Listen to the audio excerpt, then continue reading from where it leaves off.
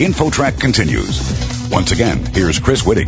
From appliances to chargers, gadgets, and just the basics of life these days, it seems there's one common denominator: energy.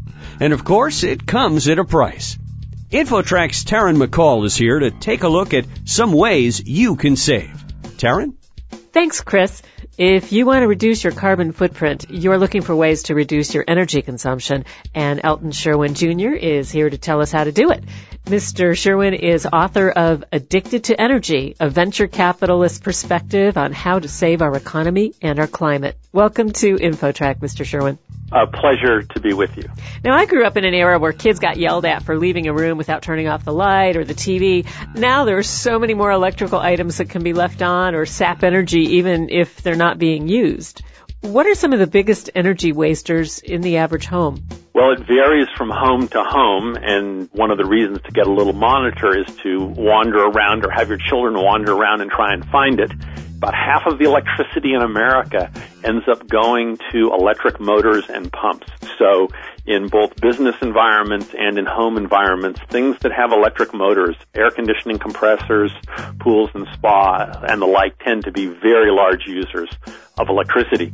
And then for people who don't have a pool or don't have air conditioning, don't have things with big electric motors in it, often the new HD TV, the set-top box, the cable box, the satellite can be surprisingly large users of electricity.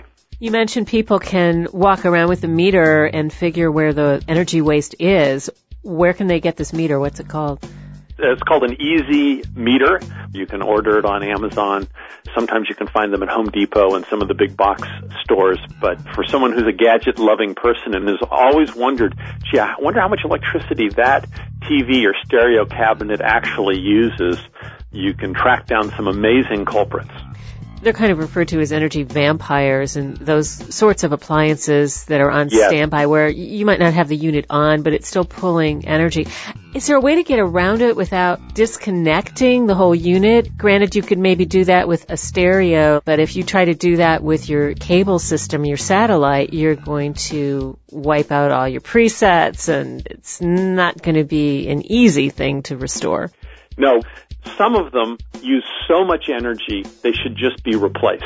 So there are instances, particularly with pool pumps and air conditioners, where when you look at how much energy they're using, it actually makes economic sense to just go replace them right away and buy the most efficient version of whatever it is. But most of the time for like home stereo components and TVs and set-top boxes, you kind of have what you have, and there are really two strategies for dealing with it. One is you put the things on power strips and you manually turn them off and on, or you get a smart power strip and you let the smart power strip turn them on and off. So in my house, we've got 5 smart power strips, and our TVs, our computers, and our one remaining stereo system that hasn't been replaced by an iPod has one on it. And what that does is it takes a look at the primary TV, and when it's on, it powers up the DVD player and all the speakers and so forth. And when you turn the TV off,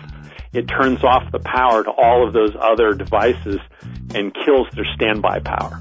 But of course, as you point out, there's some devices like your DVR, your recorder, your TiVo, you can't kill the power to. But there's a surprising amount of vampire power in most homes that can be unplugged when it's not using, either automatically or manually. And you can save a fair amount of money doing that. We're talking to Elton Sherwin Jr., author of Addicted to Energy. Now, you are a venture capitalist investing in clean energy technology, and this book goes into great detail about how commercial buildings can become more energy efficient. What are some of the initial steps that can be taken to make more energy efficient buildings?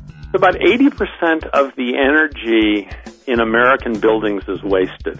To say it a little bit differently, the Germans can build a home that is more comfortable, has better air quality, and uses 1/5 to 1/10 the amount of energy per square foot or per person compared to the typical American home.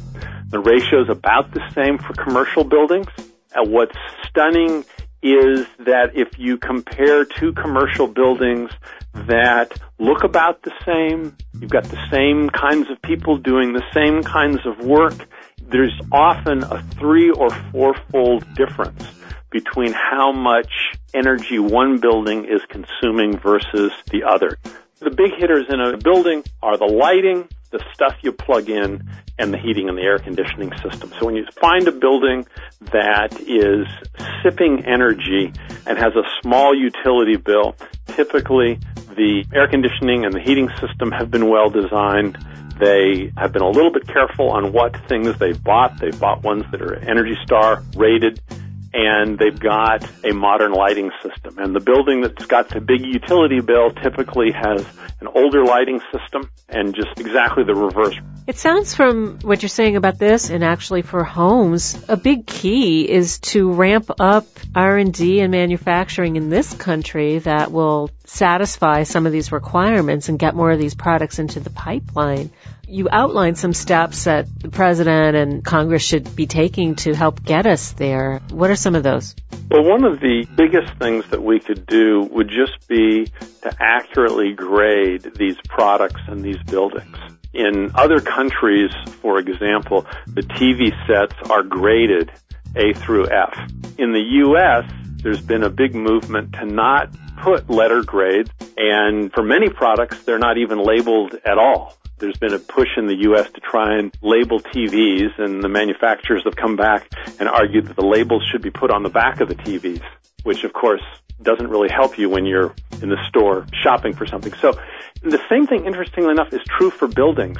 I think there are a lot of people who work in buildings who, if they knew that the building that they were in was a D or a D minus and using 4 times as much energy as the building next door, people would go, what is wrong with our building? And there'd be a lot of movement to fix those things. So I think one of the most important things that we can do as a society is not keep the data about how efficient or inefficient the electronics, the appliances, and the buildings are, to try and get more of that data public and to try and get it posted where people can see it. And I think you would see a tremendous amount of innovation and a tremendous number of American jobs created if we could get the data out there where people could see it.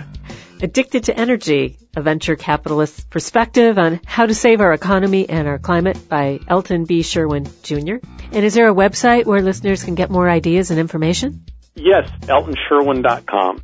Well, thank you so much for being with us today, Elton Sherwin. Great luck with the book. Well, thank you much. I'm Taryn McCall for InfoTrack. You're listening to InfoTrack, the weekly show with information you should know.